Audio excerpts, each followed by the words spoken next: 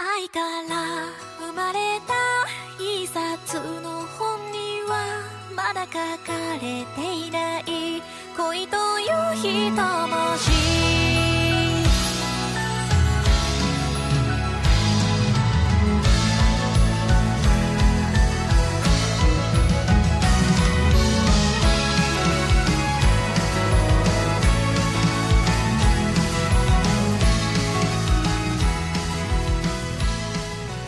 Hey, Lindsay. Hi, Sean. Let's record a 15-minute episode of The Snow from 7 Years Past, episode 101. Do we really need 15?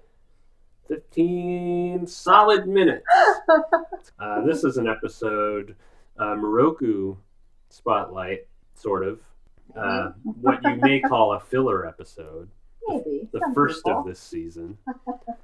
The first one to maybe not really make any sense to me whatsoever. Really? Yeah. I thought it was okay. I guess we'll get into it then. All right. So, Miroku has a flashback to when he was 11 or 9. Yeah, I think I'll let, because he's 18 now, and it was 7 years ago. Okay, he's 11.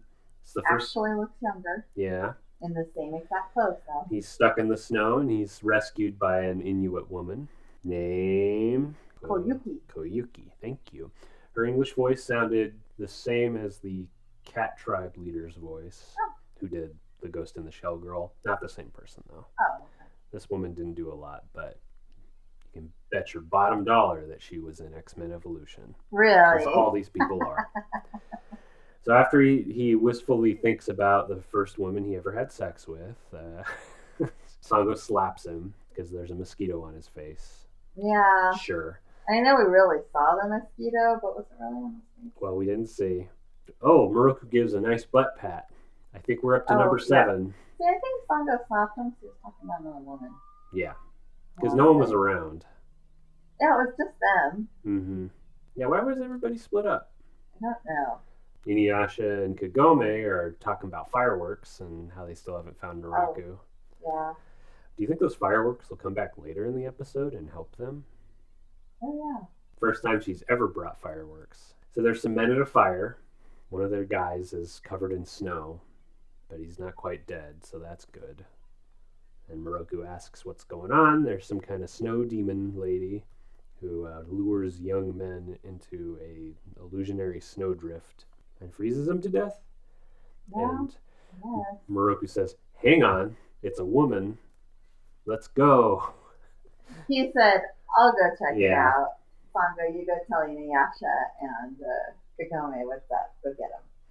But, their continued description worries her. She's so beautiful. No one can resist her. That she's like, "Oh, yeah, I'm just going to go follow her." This happened with the Coyote one? The Temptress in the Mist. Yeah. And so at first I was kind of like, gosh, you're so untrustworthy, But I guess she had a reason to be. Well, this time it seemed more than he could handle. Yeah. They should just call this episode Miroku's Nightmare. Because he goes home and there's a shitload of kids and a wife there. The last thing he wants right now. Careful what you wish for, Miroku. And, okay, so Kagome's showing Inuyasha the fireworks, and then snow starts falling. Like, that's weird. Sango runs into a river and is caught in a blizzard, and I was thinking, jump out of the water, Sango, you're going to get stuck in there. But then she gets stuck in some soft powder. Yeah, very stuck, apparently. Yeah, she can't get out to save Miroku, who is feet away. Yes. It was just, I'm like, is Miroku really stuck? Is he just pretending to lure the demon out? There are times when it seems like he is just pretending, like when they're approaching through the barrier, and he's like, okay, this is interesting. Like he has his faculties, and then the kids are what? It's like, oh, I'm a father now. Okay, got it. But Sango sees Miroku taken by the woman, and he says, "Bear my child." And don't you remember? You already have. Fuck. Yeah, even he was like, what? I'm surprised Sango was still like jealous, because I think at that point she would just, it's over. It's all over. So ChiCO sharing fish with Kilala. They're going to eat all 3. Yes, because they've done all the work. And if you don't work, you don't eat. Right. They stole somebody else's house, and yeah. He or she used their fire abilities to create a fire in 1 second and decided that was work. She probably started the fire too. Yeah. Kilala, use your fire ability. We all still use you.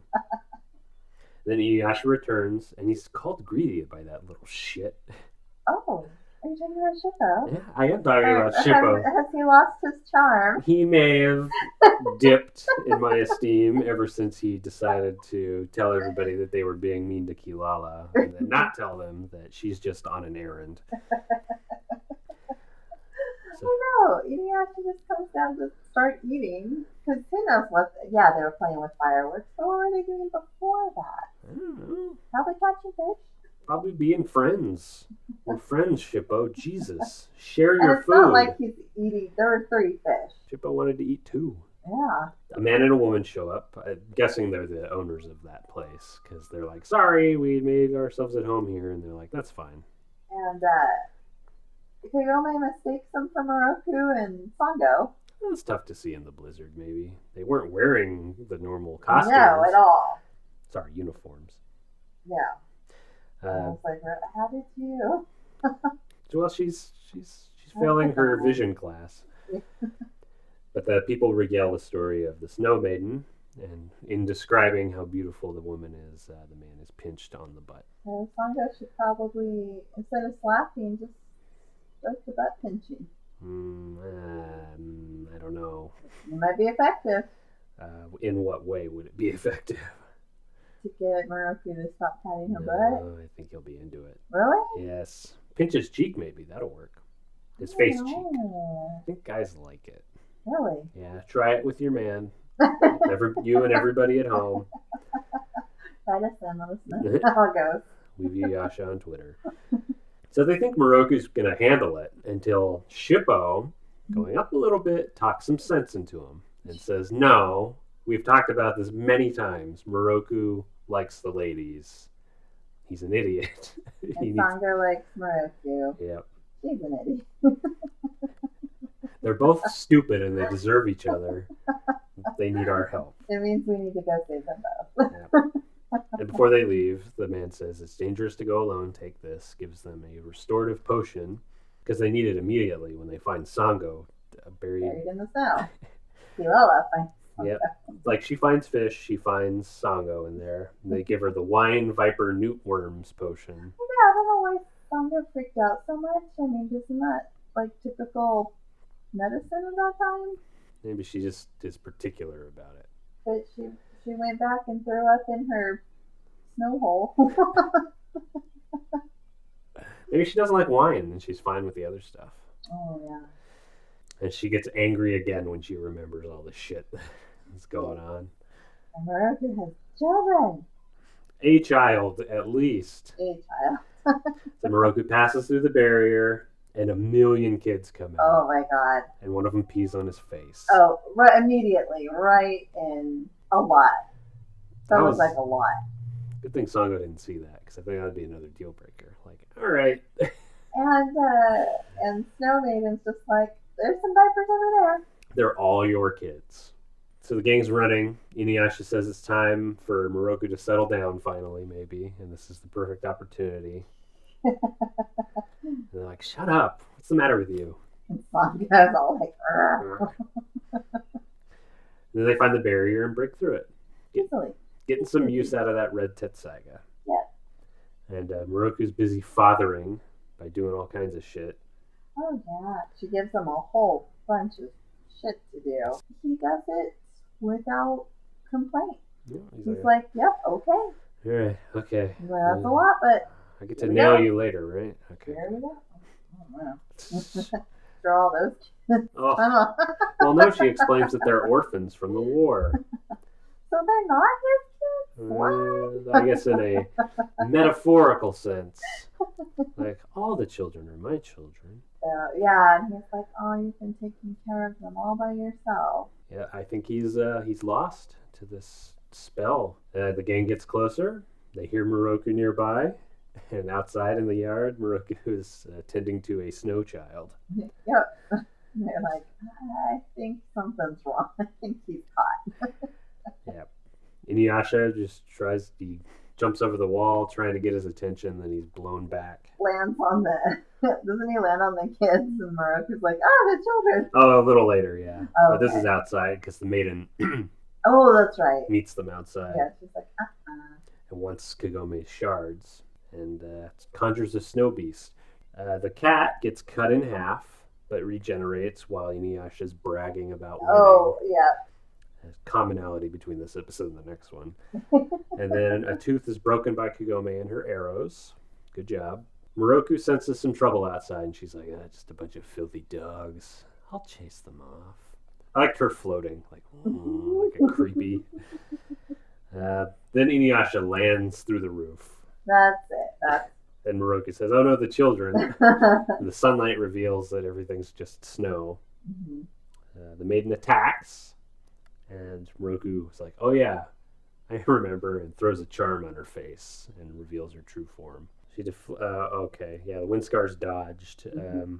Miroku talks with the maiden and is like, why are you like this? And she's like, well, I'll tell you why. I hate this world, that's why.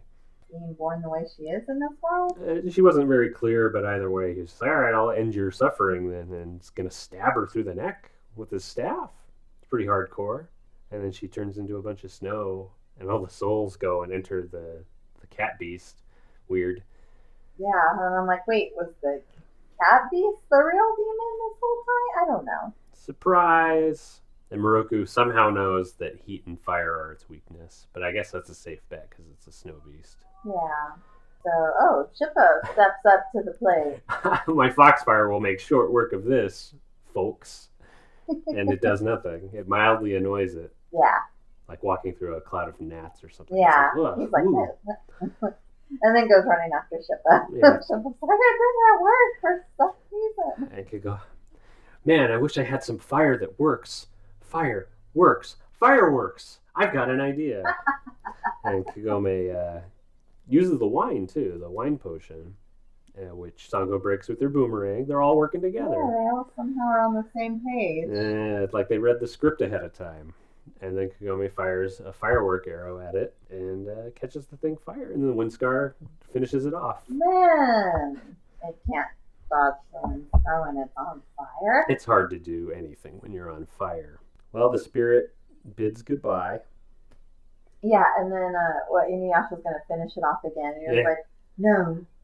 Not everything requires hitting it with a sword. It's just wave goodbye, barrier, and pray. Bury what? Oh. Well, they made a grave. I don't know. They buried her. Inuyasha's like, why'd you follow her so fast? And Sango covers for him. Like, yeah. Just like Temptress in the Mist, he was just seeing, right? Slaps him in the face and says, oh, I got the mosquito. It's just time we saw no mosquito. Yeah. And then Miroku remembers the real woman who saved him long ago.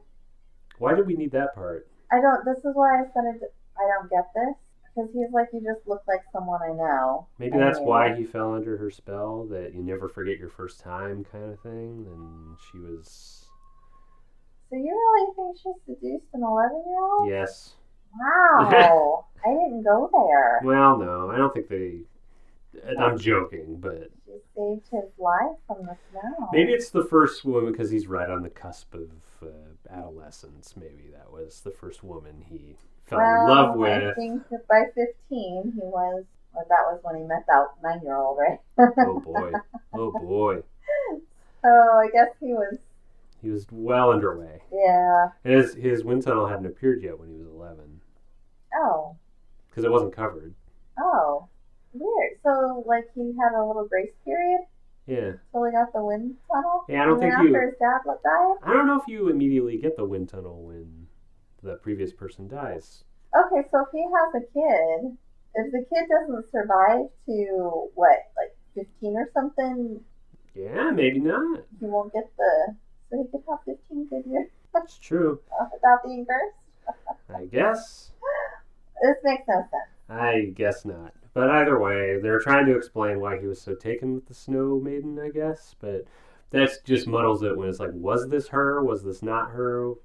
Why Does it matter? Nothing matters. Snow falls on the grave. The episode ends. I didn't even get there wasn't enough Miroku and this mysterious woman in it to really think that, oh yes, she meant a lot to. I didn't. It felt just fake, and then the end tacked on like that felt like an afterthought. Like, oh wait, let's. When you could have just had him fall under some snow maiden spell like any other demon, it didn't matter that it was someone he knew or not. I didn't think it. He was still under the spell. When he was not under the spell, he was ready to, behead her with the staff. So I don't know. I mean, it didn't even make. He didn't try getting through to her. I mean, it was nothing. Why did we have to have a stupid flashback? Maybe that's why I thought of the title first. Yeah. Lofty. Just very blah. Well, I think I know what's making your bottom 3 then, maybe. Oh yeah, maybe. Because I mean, we've had a lot of fillers, and there haven't been like a lot of winners, but this one. Well, there you have it, folks. That's Snow from 7 Years Past. I think I liked it a little more. And how much longer do we have to go? This was episode 101. Mm-hmm. We're going up to 110. 110. Shoot, that's a long time. Yeah, I know. So look forward to that, folks. Thank you for listening.